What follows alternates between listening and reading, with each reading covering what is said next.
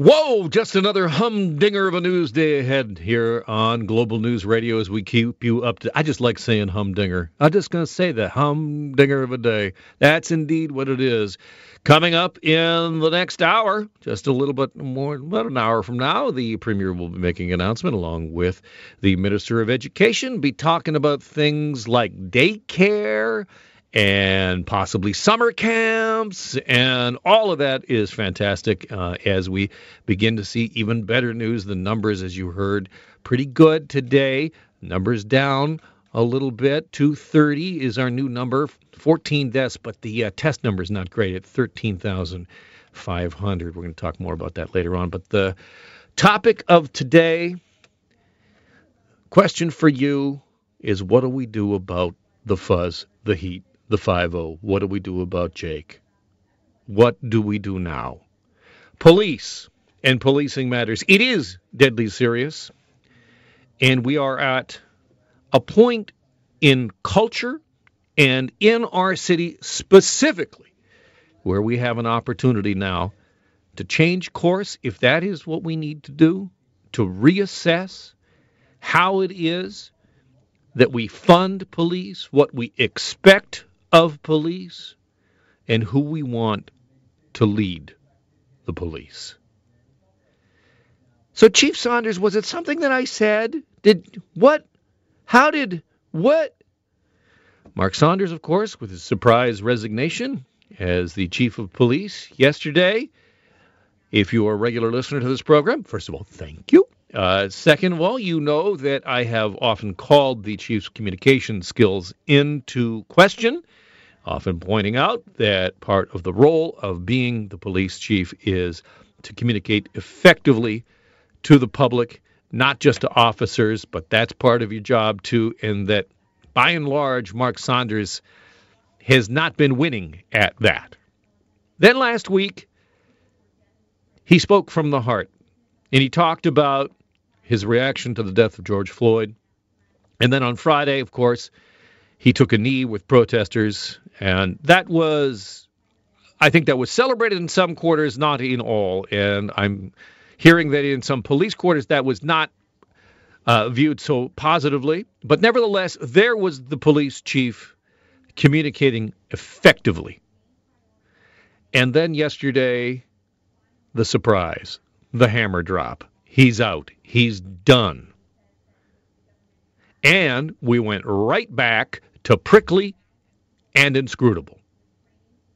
Here is the chief's answer to the very relevant question of, Chief, why now? As chief, it's the expiry date is when you retire, when your contract is up, or it's when you finish a project or a mission, or in the particular case in the environment we're in, when we've got COVID-19, there is no way that I was going to leave this organization unless I knew that I was satisfied that the men and women of this organization were in a safe spot. And we're there now for that. As a dad, as Mark Saunders, I can pick any time. But in my 37-plus years, I've never had an August off. And this is going to be the first time that I will have an August off with my family.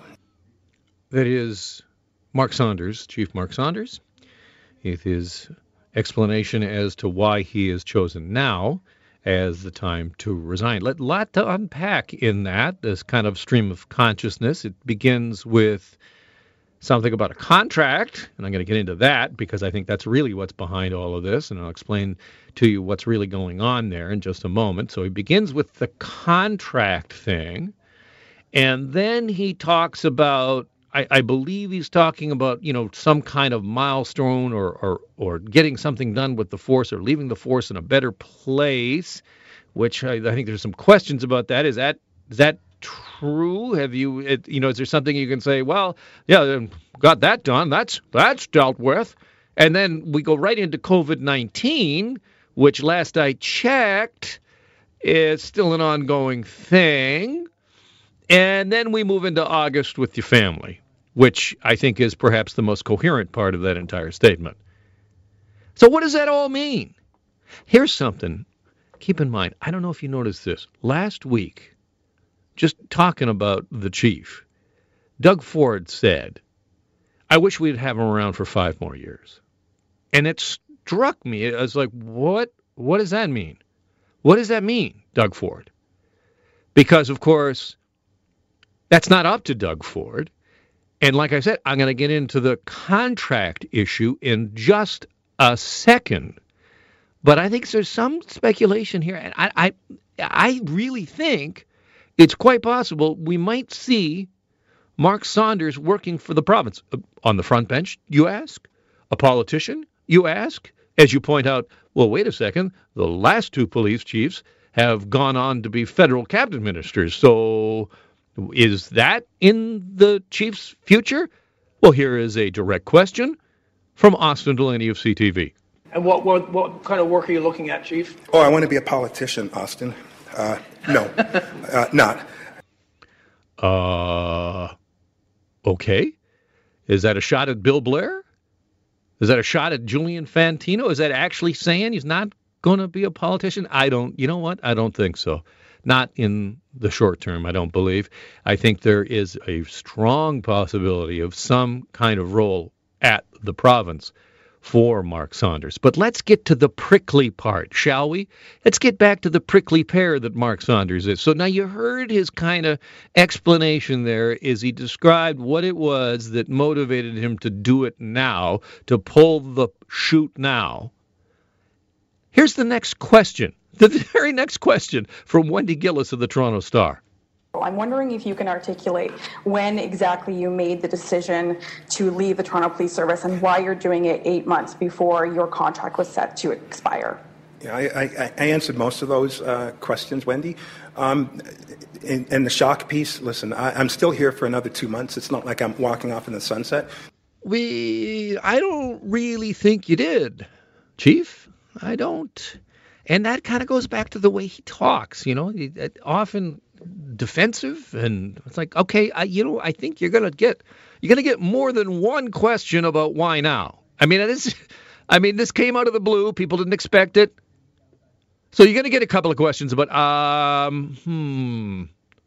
maybe, and maybe you might think that through before you offer a jumble of an explanation, and then put your hands on your hips and I answered it. But that is Mark Saunders. All right, here's the deal. You may recall that the way the police chief's contract, let's get back to that thing, because that was the first thing you said, remember? Contract? The way the contract works is a 5-year contract. And then the Police Services Board, and I'm going to get into what the Police Services Board is in our next segment when we talk to Kristen Wong-Tam about defunding the police, which is really something interesting. We got to really dig into that, what's behind that saying. But the Police Services Board essentially gives the contract, hires the chief, and it's a 5-year term normally for the first go-around. And then the Police Services Board can decide whether to re-up or not. And in the case of Bill Blair, for example, they re-up for a pair of 5s, so 10 years for Bill Blair. When it came time for Mark Saunders' time to be up, they gave him an extension of 1 year. 1 year.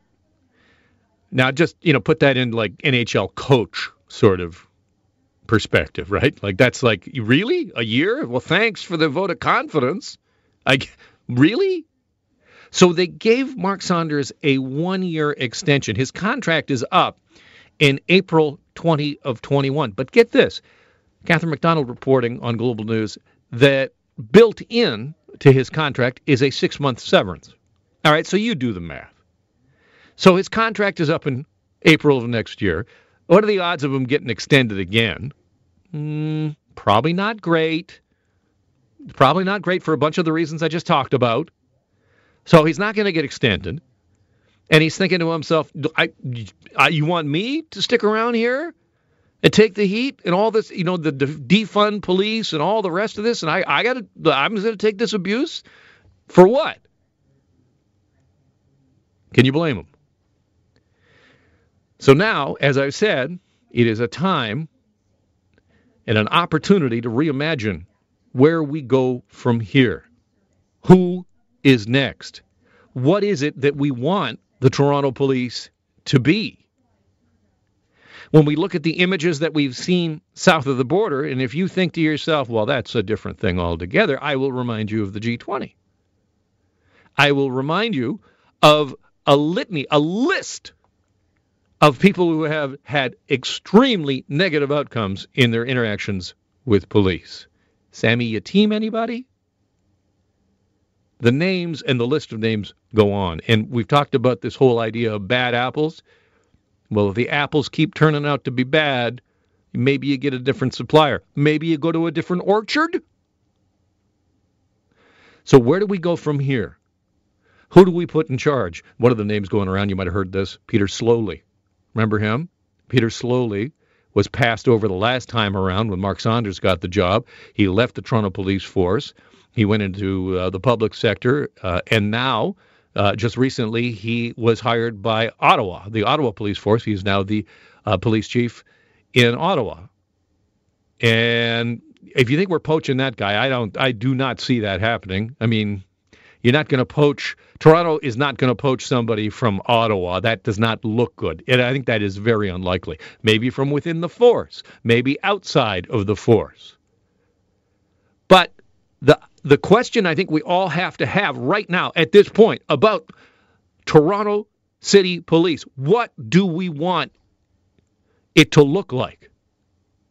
When we come back on the Alan Carter radio program, Kristen Wong-Tam is going to join me and talk about her proposal to cut $122 million from the police budget. What does that mean? What would that look like on the streets? An important conversation this hour about the future of Toronto Police. What do we want the Toronto Police Force to look like? What do we want it to do? Who do we want to lead it going forward after the surprise resignation, early resignation, 8 months before his contract is up? And I explained in the last segment as to why the resignation of Mark Saunders. The quick email here from Justin saying, how about a data or fact-based approach to policing? Not sure why that's such an outlandish proposal to the left as a whole.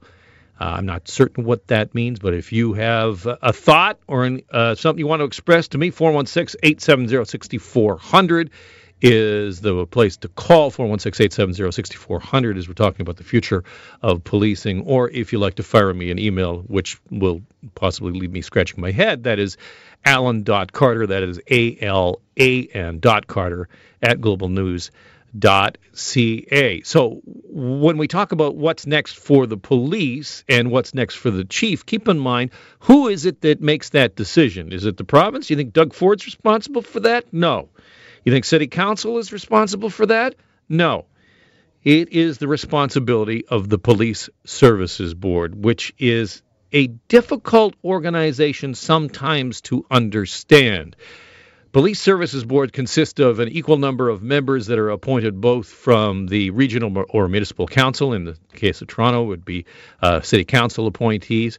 And then there are also appointees from the province and then one community member chosen by the council. And that board is the entity that decides who the next chief will be, although there's a search committee that it will separately go and look, but also decides things like budgetary things and all kinds of other oversight issues. And the question is, who are they really accountable to? Are they accountable to you? And when we talk about things like defunding the police, what does that mean? I want to get to the line, and Kristen Wong-Tam, who's a Toronto City Councillor, who is on the line. She has a motion that is going to go before Council calling for a cut of 10% to the police budget. That would be a total of $122 million. Kristen Wong-Tam, welcome to the program. Thank you very much, Alan, for having me. When we talk about the Police Services Board, let's start with that. Are they accountable to the people or are they accountable to the city? Well, we would like to think, hypothetically that they're accountable to the people, meaning the capital P, residents like you and I. But ultimately, they are political appointees, which means that you and I don't get to necessarily question them. But they are also individuals that come from the Premier's office, probably chosen by the provincial government, and then Council will also appoint members from City Council to sit on that board. So in the best case scenario, we would have individuals that are civic-minded, community-minded, but also able to carry forward the positions of both City Council, but also the position of the province. What we do know is that because it only has one citizen appointee, it's probably the people, the people that are not politicians, that are not political appointees, that they all most likely will probably feel not always heard at the Police Service Board. And it's designed that way. It's designed to not necessarily hear from communities. It's a forum for politicians and political appointees to make big decisions around the budget and how the police operationalize those services. And what does that mean for the possibility of your motion to defund the police or make a cut by 10%? What does that mean for that actually ever going through? So to defund the police or to divest from the police, it is really asking people to reimagine what public safety is about.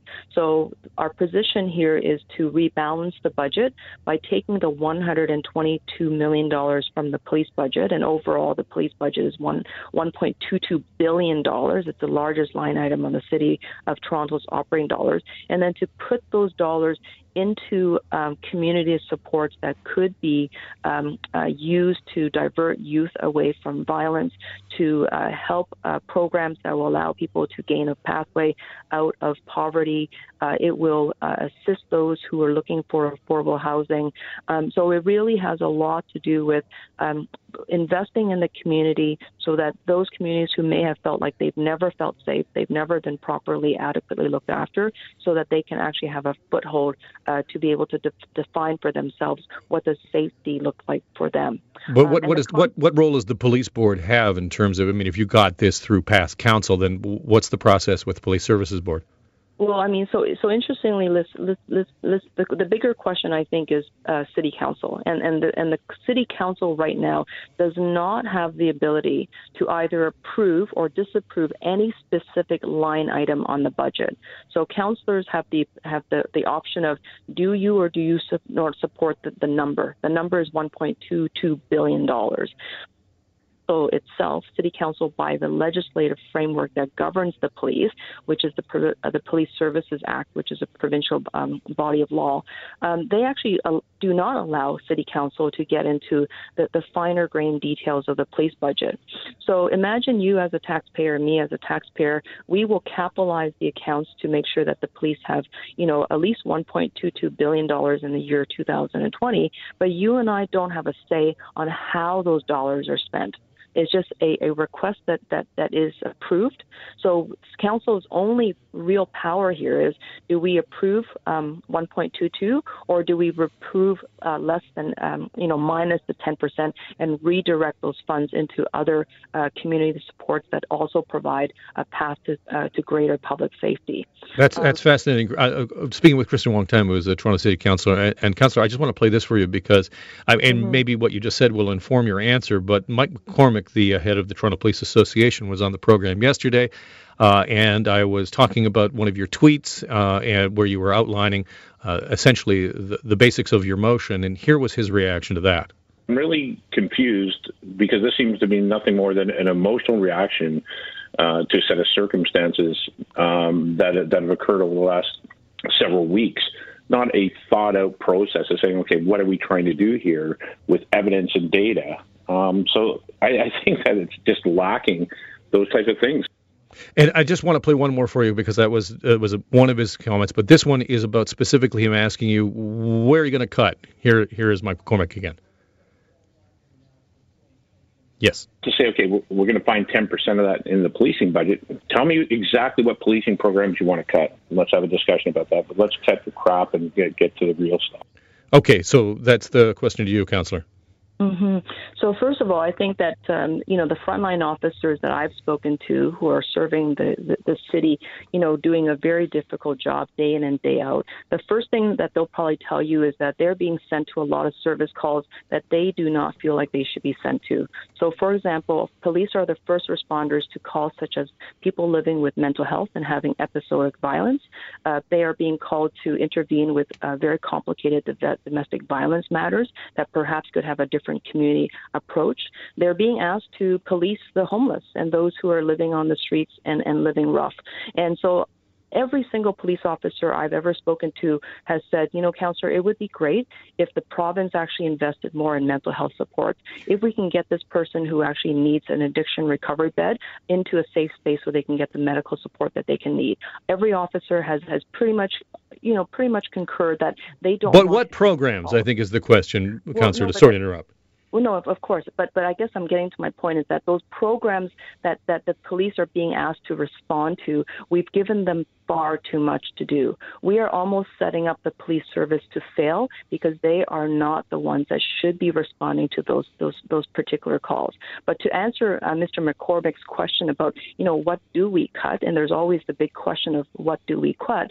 The first thing, as I noted, is that City Council doesn't get to do a line-by-line review of the budget. We need to have those powers, and the province needs to give that to us so we can actually specifically respond to what do we cut. But just globally, things that I would consider that is not essential police work is crime prevention work, that you have a $140,000 constable standing in front of a local community meeting talking about how to crime-proof yourself or your neighborhood. That doesn't need to be done with a constable. That can be done with other organizations. If it's about youth programming, I see a lot of police officers playing basketball with kids these days, and that's part of their job. But do they need to be doing that work, or can we actually put those dollars into youth workers so that they can actually build relationships and to build a pathway into education and divert them from guns and gangs? There's administrative tasks that we know that do not need paid officers that carry the firearm to do. There are police that are standing in schools. There are police that we use to somehow manage every single marathon or charity run, which is extremely expensive. Do those jobs need to be done by police officers? So there's that component. Like, are police officers being asked to do far too much? And so therefore they continue to need to grow the service by the number of employees. The other thing I would consider cutting is, do they need pepper spray, tear gas, armored vehicles? Do they need surveillance equipment? UK officers don't even carry firearms, and of course, Great Britain is a very large country, and so forth. I mean, we will never be able to really get to the root of this issue unless everybody comes to the table and says, what we have today does not work. There are efficiencies, but there are also some things that Toronto Police should not be doing, because there's other organizations, nonprofits, as well as institutions and hospitals that should be stepping in to do more, because it's actually within their sector. We have to leave it there. Councillor Kristen Wong-Tam, thank you so much for joining me on the program today. Thank you so much. Thanks for having me, Alan. Take care. Thanks so much for sticking with me as we talk about the future of the police and what the police should be doing in our city and what they should not be doing. Should we be considering defund the police? What do you hear when you hear that term? Let's get to the phone lines and your calls at 416-870-6400. Jonathan is on line one. What are your thoughts about what we need from the police that perhaps we're not getting? First of all, we're just saying the phrase defund the police. It has almost a negative connotation. So they've got to come up with a better phrase, a better something. Maybe I think for a lot of people, Jonathan, in a lot of communities, that it's supposed to be negative to the police. That's the idea. I guess that's what I'm sort of insinuating myself. My biggest problem with the police has always been accountability. If that comes with more cameras on the cruisers, maybe instead of a suspension with pay, it's just a suspension without pay. And then if they were found not guilty or whatever it is, retroactively they could get them. I don't know. She threw so many things out there, like the UK, for example. If they've been having no guns and certain patrols, certain ways why am I seeing videos online of UK police getting chased by protesters down the street?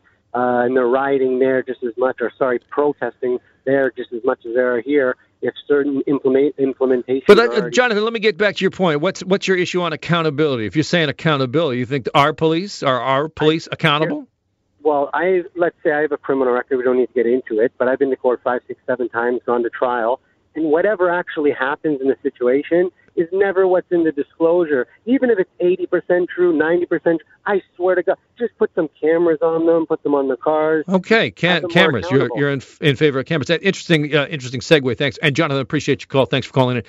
In our next segment, we're going to talk about police cameras, and a lot of people think that this is the thing that's going to solve it. Well, I got some news for you, and we're going to talk about that in our next segment. Steve is on line 3. What do you think about the police? Do we have to reimagine the role and what we ask of police, especially here in Toronto? Well, I think, in order to get policing in Toronto and to get social order, it has to be a combined approach.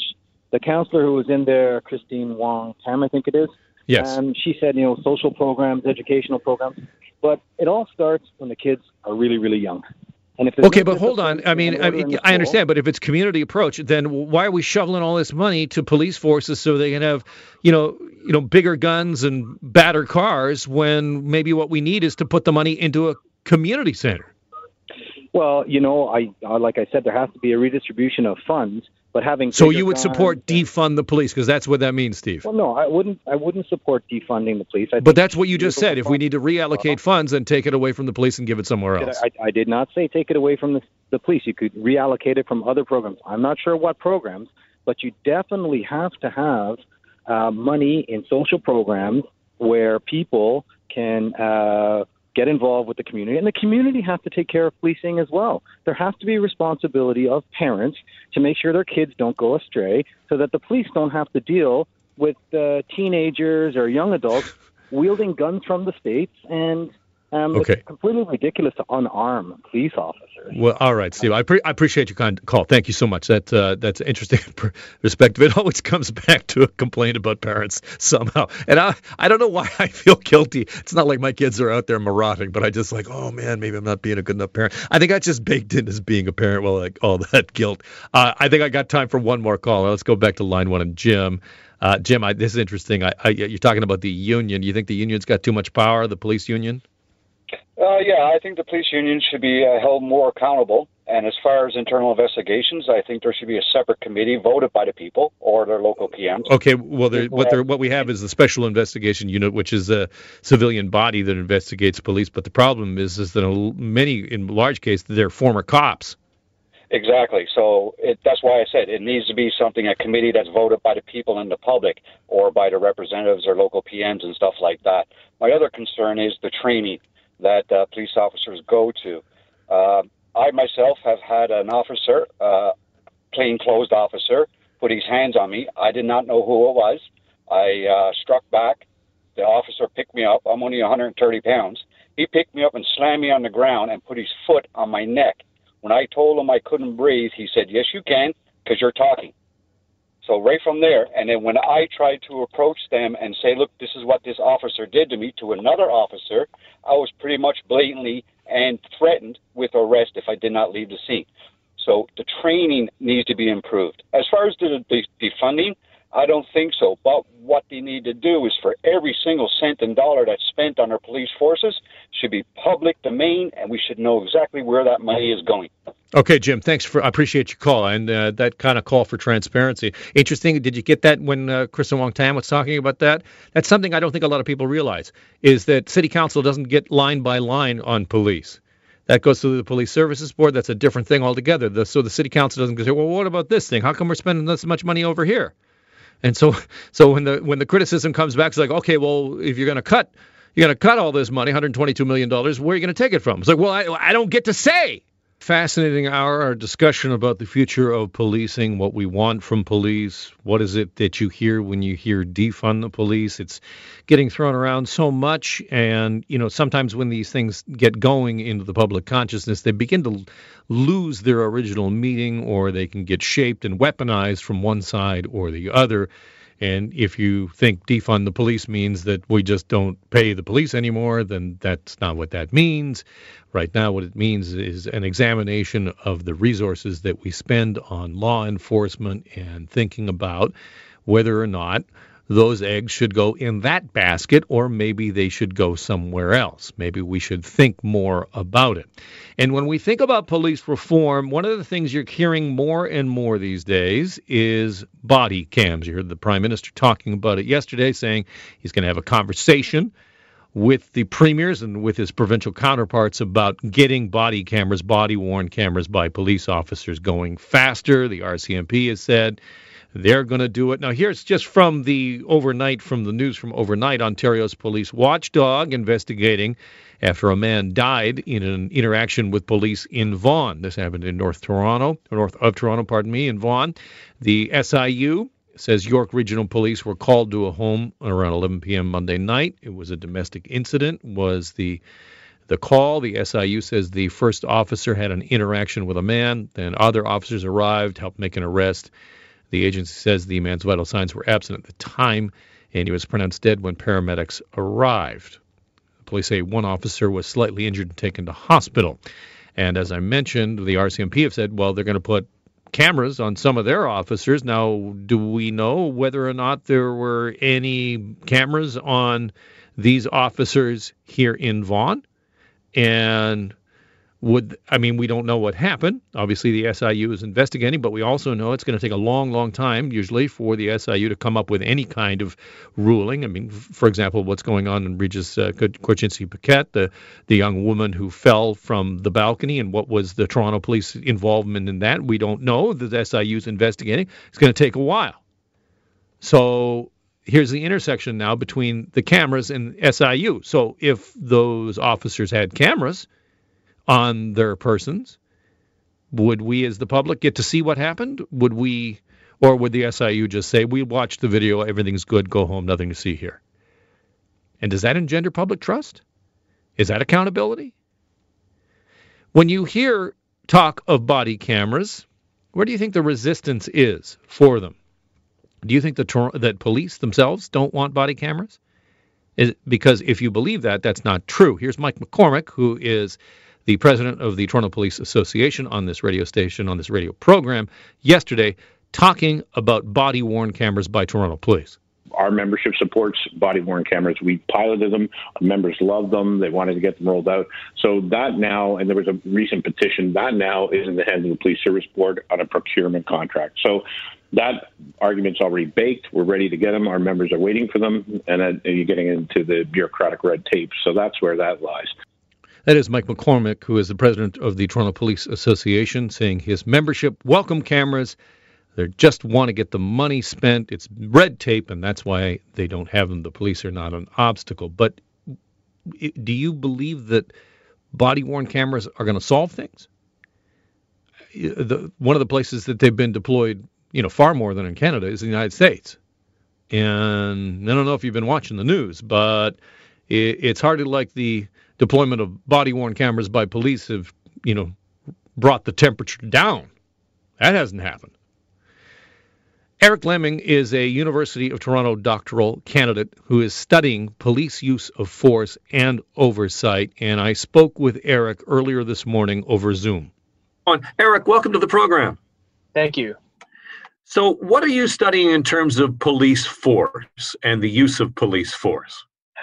So my research is looking at police use of force in Ontario and its impact on Indigenous and Black community members. So I'm looking at quantitative data from the SIU and other sources from Ontario Police Services in the province, and interviewing Black and Indigenous community members and getting their experiences and perceptions of use of force, and kind of just seeing, what the experience might help us learn more from the quantitative data.